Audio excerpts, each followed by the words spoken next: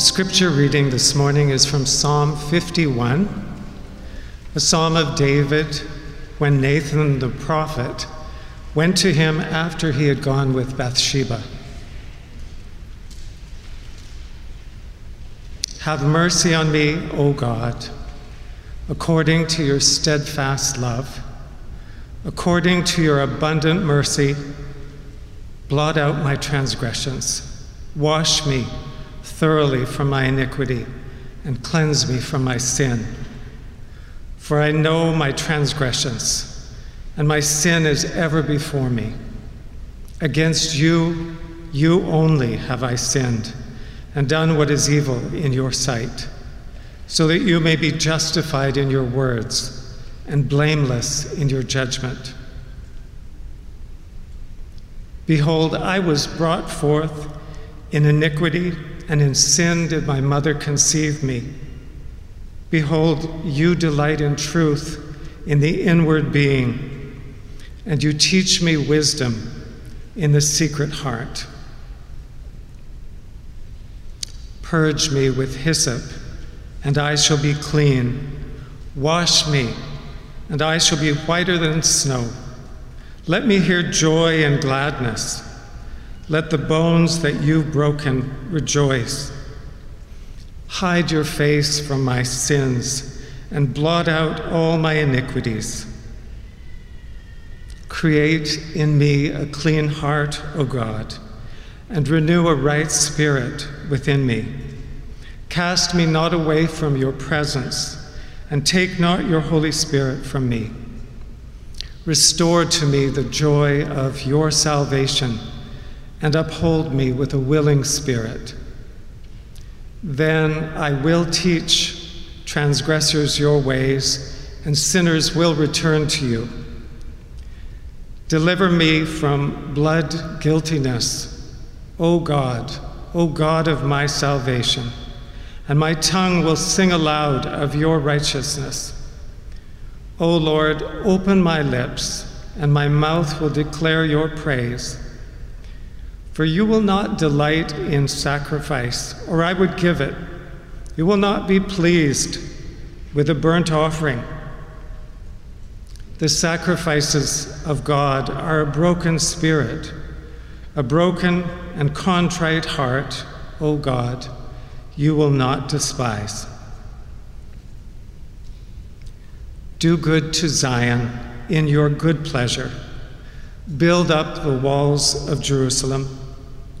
Then will you delight in right sacrifices, in burnt offerings and whole burnt offerings. Then bulls will be offered on your altar. This is the word of the Lord. Thanks be to God.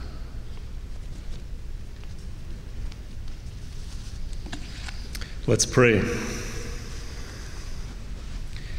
Our God and Father, when we hear your voice, may we not harden our hearts, but be still and listen to you. Amen. Well, good afternoon.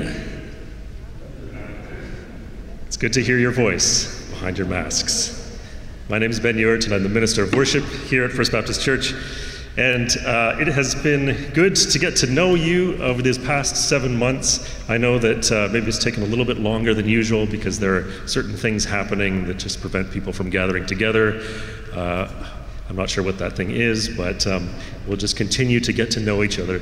And it was wonderful to be led in worship through the prayers, through the reading of Scripture, through the songs as well. And those songs, some of those songs, come from the Psalms, which is what we're going to speak a little bit about today. But I thought before I did that, just give you a bit of background on my life, in case you haven't had a chance to meet myself or my wife. So I am a missionary kid. I'm sure there are many of you who are kids of missionaries or pastors, people in ministry. And I grew up in Brazil until I was 8 years old, where my parents were working as missionaries with Jant's Team Ministries for 13 years. And then we moved back to Canada, and my dad continued to work in their offices and lived in Calgary and Winnipeg, kind of splitting our time between Alberta and Manitoba. So I consider myself a prairie boy. I think there are some other prairie boys and girls here in the house today, but definitely not a Blue Bombers or Saskatchewan Roughriders fan, so sorry. But there it is.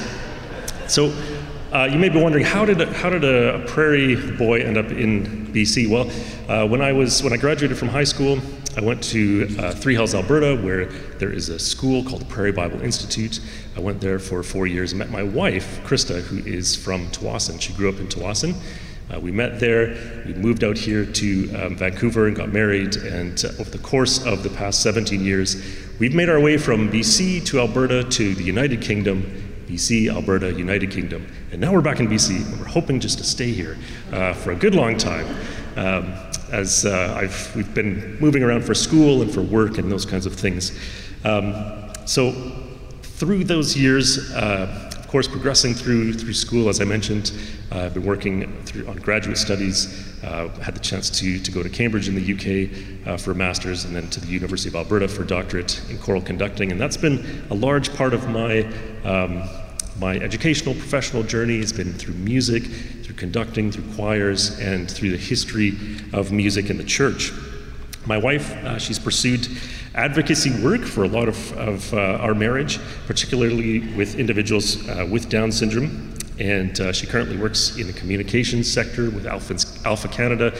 She's the communications lead there, and also working on completing her master's from Trinity Western. We have 3 children, Jacob, Ella, and Audrey, all with their very distinct personalities, and I'm sure you'll meet them running around here from Sunday to Sunday. And we also have a dog whose formal name is Lord Byron. On his certificate, it's Lord Byron. He would take a whole 20 minutes just to explain what he's all about. So that's a very brief surface rundown of our introduction, I guess, of ourselves and our life, and I'd be very happy to chat with you as we get to know each other and can go a little bit deeper as well. One other important thing about our family is that we live at a place called Kinbrace, which is a community that's set up for transitional housing for refugees and refugee claimants who just come to Canada. I know First Baptist has been connected with Kinbrace, and we've appreciated that relationship very, very much as well. So we live there as a host family. So as I mentioned, I have a passion for music, for worship in the church, and I found inspiration from today's reading many, many times over, specifically the verse, "O Lord, open my lips and my mouth shall proclaim your praise," because it's encouraging to me to know that God is both the source and the end result of my praise. He's the source of life, and of course we praise him out of that life. So we're currently making our way through the book of Acts, examining how God worked in the midst of the early church through his Holy Spirit. But every 4th Sunday, we're pausing to reflect on God's call in our lives and how he's calling to those who do not yet know him. And this past Advent and Christmas, of course, a wonderful opportunity to celebrate how God came down from heaven to inhabit the world he'd created, to walk among the people he had made, to show us what the kingdom of God looked like, to die for the sins of the world, and to be raised from the dead. By doing this, he defeated the dark powers of sin and destruction that haunt our every step, and we've felt some of the weight of that, I think, as we've moved through the pandemic, and as we see this decay and the things that keep us from being fully human in a way, so much so that we come to God over and over again, and we do that Sunday mornings and throughout the week, of course. So Jesus, the one we celebrate, the one that we've mentioned already in our announcements, the focus of our church, the center of what we do, the songs that we've sung, the Son of God as the Word of God made flesh. He came to his people, and to those who would receive him, to those who believed in his name, he gave the right to be called children of God, to be welcomed into the family of God, to bear that identification, a child of the living, caring, holy, and loving God. Now, speaking of things to identify with, I don't know where you grew up, what kind of high school you went to, if it was called high school or secondary school, but oftentimes in North America, there's this tradition of handing out high school yearbooks. So everyone has a picture in the yearbook, you hand them around at the end of the year, you sign your messages, and usually there's something like, "Have a great summer," or "Hags" for short, which sounds less than complimentary, but this process of just saying, we know you, thanks for being here, we'll look forward to seeing you again. So unfortunately, I didn't get the chance to appear in my final year of high school in that yearbook because the editor had made some kind of a mistake and my picture did not appear. Instead, there was someone else's picture who appeared above my name. So it's not the end of the world. That's okay. It's not a terrible problem, except I always did wonder about this fellow because I can't remember his name now, but you could pick a verse, or you could pick a quote, or you could pick a saying that would go under that name, and that's what you would be identified as. That's what you would be remembered as you go out from there, because people would have the yearbook and look back on it. So the verse that I chose, this was not a Christian high school, but I chose a verse and said, I wanted Acts 4:12, which we'll go through as we go through Acts here. And it speaks of Jesus, of course, says, "There's salvation in no one else, for there's no other name under heaven given among men by which we must be saved." And I always wondered how that fellow felt about that, having his face attached to that verse. I hope it has done him well in his life. So that is really the end point of my message. This is not the end of my message right now, but it is the end point of the message that I want to share with you today, that Jesus Christ is the source of our salvation. He's worthy of all praise and the end of our praise. The Bible in all its variety explains that there's no other way in which we can become truly human, that we can live meaningful lives and, yes, even die meaningful deaths and be raised to eternal life except by Jesus, the Son of God. It's not piecemeal. Salvation in Jesus extends to every part of our life, our death, and what happens afterwards. And it's a story that's written all over the pages of the Bible. So the Bible, of course, a collection of writings written over the millennia by people who listened to and were guided by God's Spirit to tell the great story of his loving purposes for humankind. God had always planned to live somehow amongst his people, but they rebelled against him, believing lies told about themselves. They allowed those lies to become greater in their minds than the truth of God's desire for them, that they would be whole, that they would be at peace with him and with one another, that they would reflect God's goodness by caring for the world together. But when these people began to believe the lie that they could be like God, that they could rule over themselves and raise themselves up as gods, they broke that relationship with their Maker. This covenant, an agreement or coming together for the purpose of mutual relationship and responsibilities, was broken into many pieces. So man and woman were separated from God, unable to live together any longer in that perfect relationship. But God's great grace and mercy, his longing for his people, would not allow humans to be separated from him forever. And so over the course of the books of the Bible, you could read about how God reached out to humankind and raised up a group of people for himself. These were a people who were to show the rest of the world what God was like: holy, merciful, rich in love, and full of wrath for the injustices in the world. This people were supposed to pick up from where the first humans had fallen off, to reflect God's goodness out into the world around them. The purpose for this was that others would see them and would want to be a part of that great movement of mercy and justice and right and wholesome living.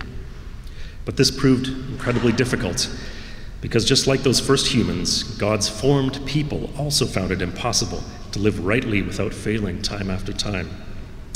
They followed their promises to God for a while, living in a way that kind of reflected the steadfast love, mercy, and holiness of God, but almost always they gave in to their own selfishness, not relying on the one who had created and cared for them to honor his end of the covenant, this coming together that they had mutually made.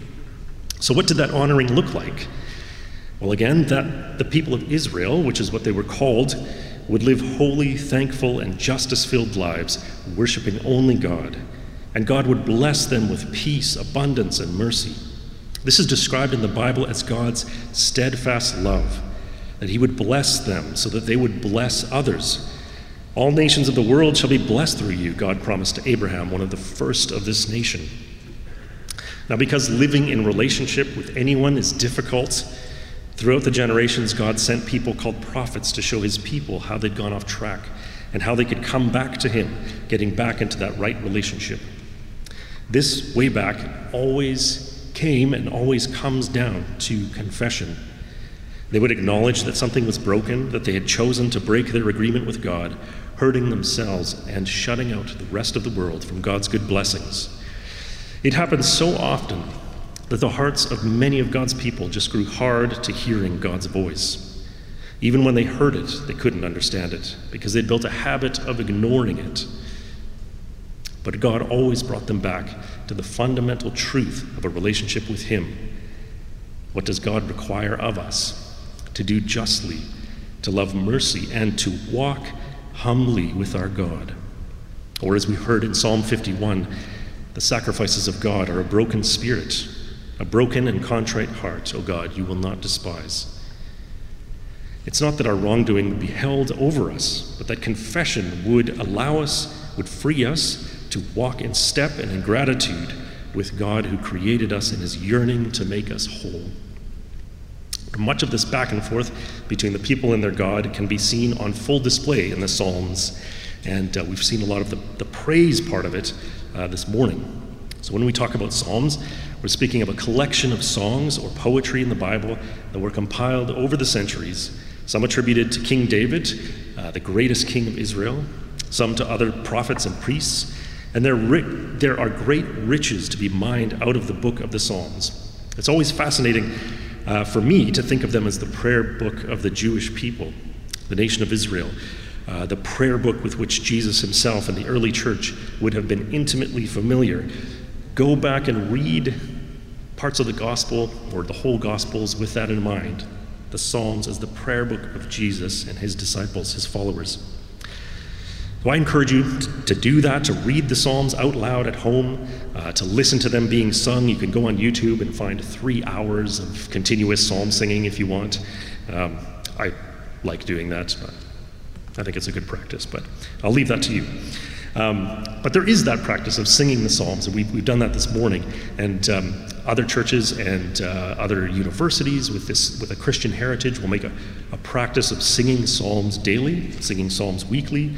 Of course, coming out of monasteries, this idea that we're making our way through the Psalms every month.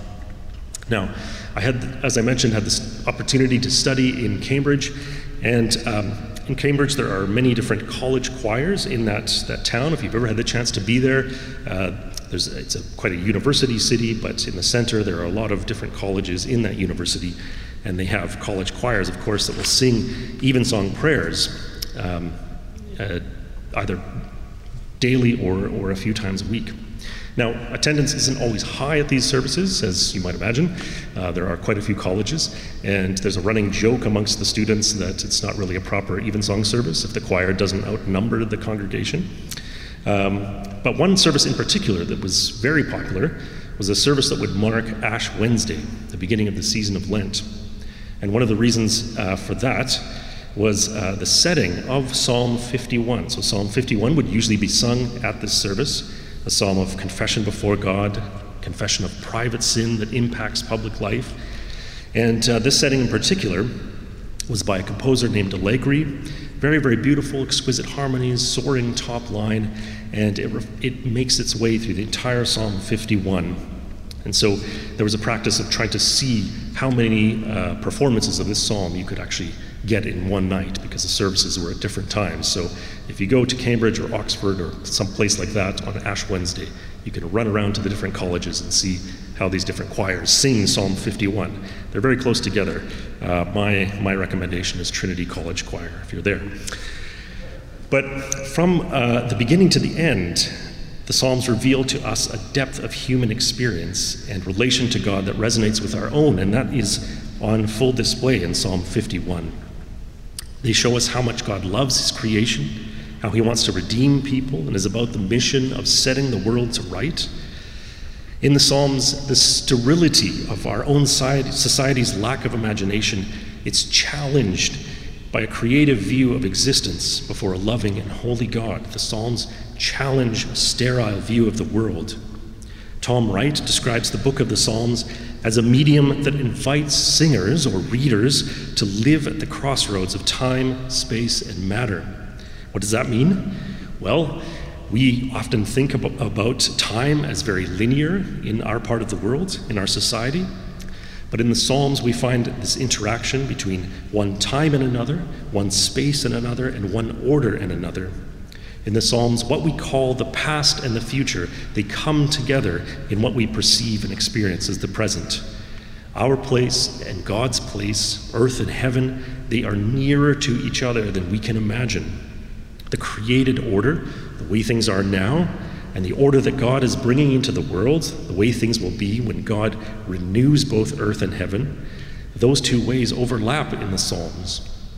The Psalms invite the singer or the reader to live at the crossroads of time, space, and matter. From beginning to end, the Psalms are expressions of poets, prophets, priests, and kings, as I've said. And they trace, in that overlapping way, they trace the response of a nation over the history of their relationship with God. And some are deeply personal, as was mentioned. Some are wholly public, and many are both. In many of them, the great King David bears his soul in a way that probably makes many of us uncomfortable, a way that we would never do in public, let alone or in private, let alone in public. But he does this because he's pouring out his heart to God, and he's setting the example for God's community. From them come some of the most enduring words in the history of human literature. The Lord is my shepherd. I shall lack nothing. Even though I walk through the valley of the shadow of death, I will fear no evil, for you are with me. And so in the midst of this struggle of a people trying to live in a right relationship with God, and I hope we're always thinking about what is happening now. How do we live in that relationship with God? And those people almost always failing, God chooses David to lead. He chooses a shepherd boy who becomes king over God's people. I just encourage you to think of, why would God choose a shepherd to lead a people who were to show the world what God was like? David's Psalms reflect an artistic temperament. The shepherd turned warrior poet, king, contributes to the songbook for the people of God. Again, intensely personal, joyous, verging on the edge of despair, reflecting deep wisdom, impatience, reconciliation, the full gamut of human emotion and experience. And in them, in these Psalms, we see God's people with the king as the representative of those people, working out a relationship to God in a broken world that has thrown everything at them. Yet in failures, in triumphs, in waiting and in praising, there's an acceptance that God has not and will not abandon them. Through it all, David keeps returning to God no matter how painful. Psalm 51, again, a psalm of confession. David writes this psalm as this individual confession to be sung publicly in the worshiping community. And Mark read out the inscription for that psalm, gives you a context for it. David had slept with a woman named Bathsheba. He had arranged the murder of her husband, and he was called out on it by one of the prophets that God had sent to turn his people back to him. And you can read about that story in 2 Samuel. It's a heartbreaking story with terrible consequences that extend far beyond the people that are immediately involved. And David had violated that covenant with God, that coming together in a right relationship. He set himself up as the final authority of what was good and what wasn't. And so when Nathan, that prophet that God had sent, confronts David about it, the selfish foundations of David's decisions begin to crumble. When he experiences that confrontation, he confesses to God in this song, Psalm 51, that is still sung today, sung for the rest of human history, a song that composers have set to music time and time again, a psalm that holds a confession for one of the ugliest crimes imaginable. And what David composed, again, it was sung publicly in response to his secret, private sin. Again, the inscription on the psalm directs to the choir master, indicating that it was to be sung in public worship. So there was no hiding behind what he had done, but he comes to God as a representative of a community and as an individual with a relationship with God, and confesses in Psalm 51. So let's just take a closer look here at what David wrote. We won't go through the whole thing, but just parts of it, seeing what it is saying to us as well. Verse 1, "Have mercy on me, O God, according to your steadfast love. According to your abundant mercy, blot out my transgressions." Do you feel weighted down by things you've done? The things that have been done to you? Broken relationships or unfulfilled dreams? Verse 2, "Wash me thoroughly from my iniquity and cleanse me from my sin." Have I felt the weight of a trapped conscience? Verse 3, "For I know my transgressions, and my sin is ever before me." Do we know the depths of our wrongdoing? It will not let us go, but we will see the result of it every day. Verse 4, "Against you," speaking to God, "against you only have I sinned and done what is evil in your sight. Behold, you delight in truth in the inward being. You teach me wisdom in the secret heart." God doesn't want humiliation for the sake of crushing someone. He wants honesty and truth in the center of our hearts so that he can restore us to full humanity. "Purge me with hyssop, and I shall be clean. Wash me, and I will be whiter than snow. Let me hear joy and gladness. Let the bones that you have broken rejoice." Have you ever felt that deep peace and joy? When was the last time you were able to laugh freely? "Hide your face from my sins and blot out all my iniquities. Create in me a clean heart, O God, and renew a right spirit within me." We would pray that God would make us new, that even against our own inclination to be selfish, that he would center us in his steadfast love. And then, "O Lord, open my lips, and my mouth will declare your praise. For you will not delight in sacrifice, or I would give it. You will not be pleased with a burnt offering. The sacrifices of God are a broken spirit, a broken and contrite heart, O God, you will not despise." This is what God has required. It is what God has always required. A broken and a contrite heart before him, he will not despise, and he will raise up. When God repairs us and builds us up, then we live in right and good relationship with him. This confession bears open David's heart and the depths of his brokenness. He doesn't hide it from God because he knows he can't. He acknowledges how he has tried to put himself above God and asks that God would show him the loving mercy that God had always promised that he would if his people turned back to him. David is completely, utterly honest and utterly dependent on God. As we've mentioned already, David identifies this crucial aspect of God's character in verse 17, that God doesn't delight in rituals that are empty of the response of the heart. He doesn't just want our words and our actions, but what he truly desires is a broken and humble heart, and that those who come to him in that way will never be put aside. I spoke in the beginning of how God wants to be with his people and traced a bit of that history throughout the Bible.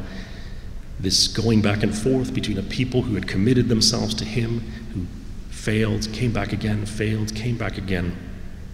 Another writer in the Bible writes this long after David, after Jesus Christ. Long ago, at many times and in many ways, God spoke to our fathers by the prophets, but in these last days he has spoken to us by his Son, Jesus, whom he appointed the heir of all things, through whom he also created the world.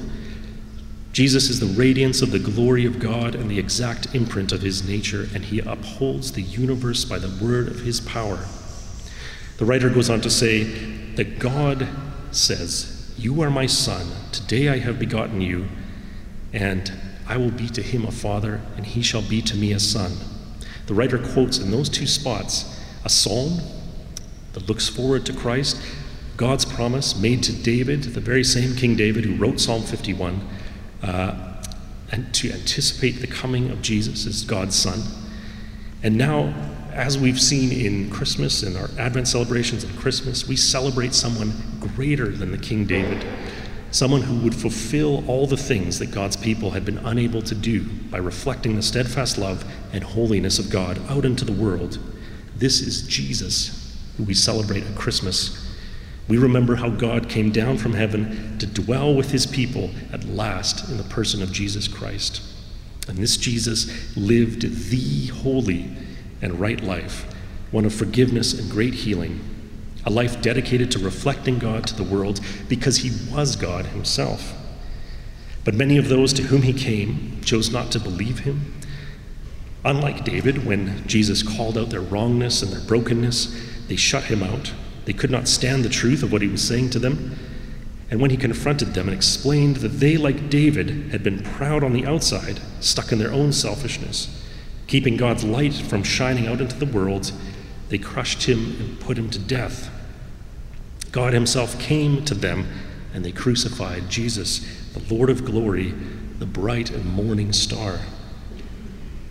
But the good news is that by Jesus' death on a Roman cross, he defeated the powers of darkness and sacrificed himself for the sins of the world. 3 days later, Jesus was raised from the dead by the great power of God, which was a sign of hope for the whole world to see.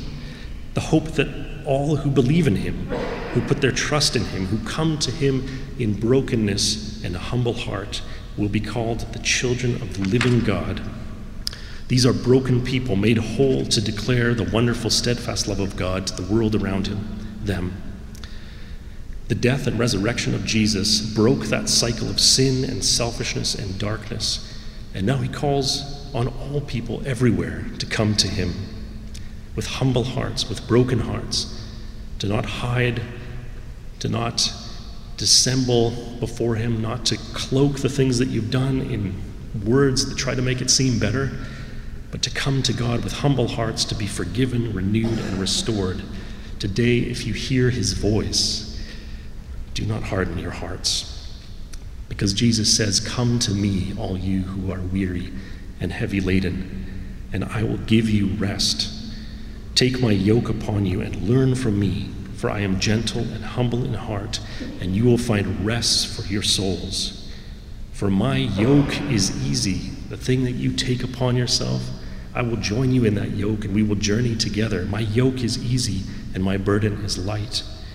What God truly desires is a broken and humble heart. Those who come to him like this will never be put aside. They will be made wholly human and reflect God's steadfast love to the world around them. Let's pray. God, our Father, we stand before you and no other. We have grieved you by what we have done and by what we have left undone, and our hearts are heavy. Lord, we confess our sin to you. Please forgive us and restore us. Let us hear the joy and the gladness again in your presence. Open our lips, Lord Jesus, and our mouth will proclaim your praise. Amen. You've been listening to the First Baptist Church Sermon Podcast. For more sermons and information about our church's services and programs, please visit firstbc.org.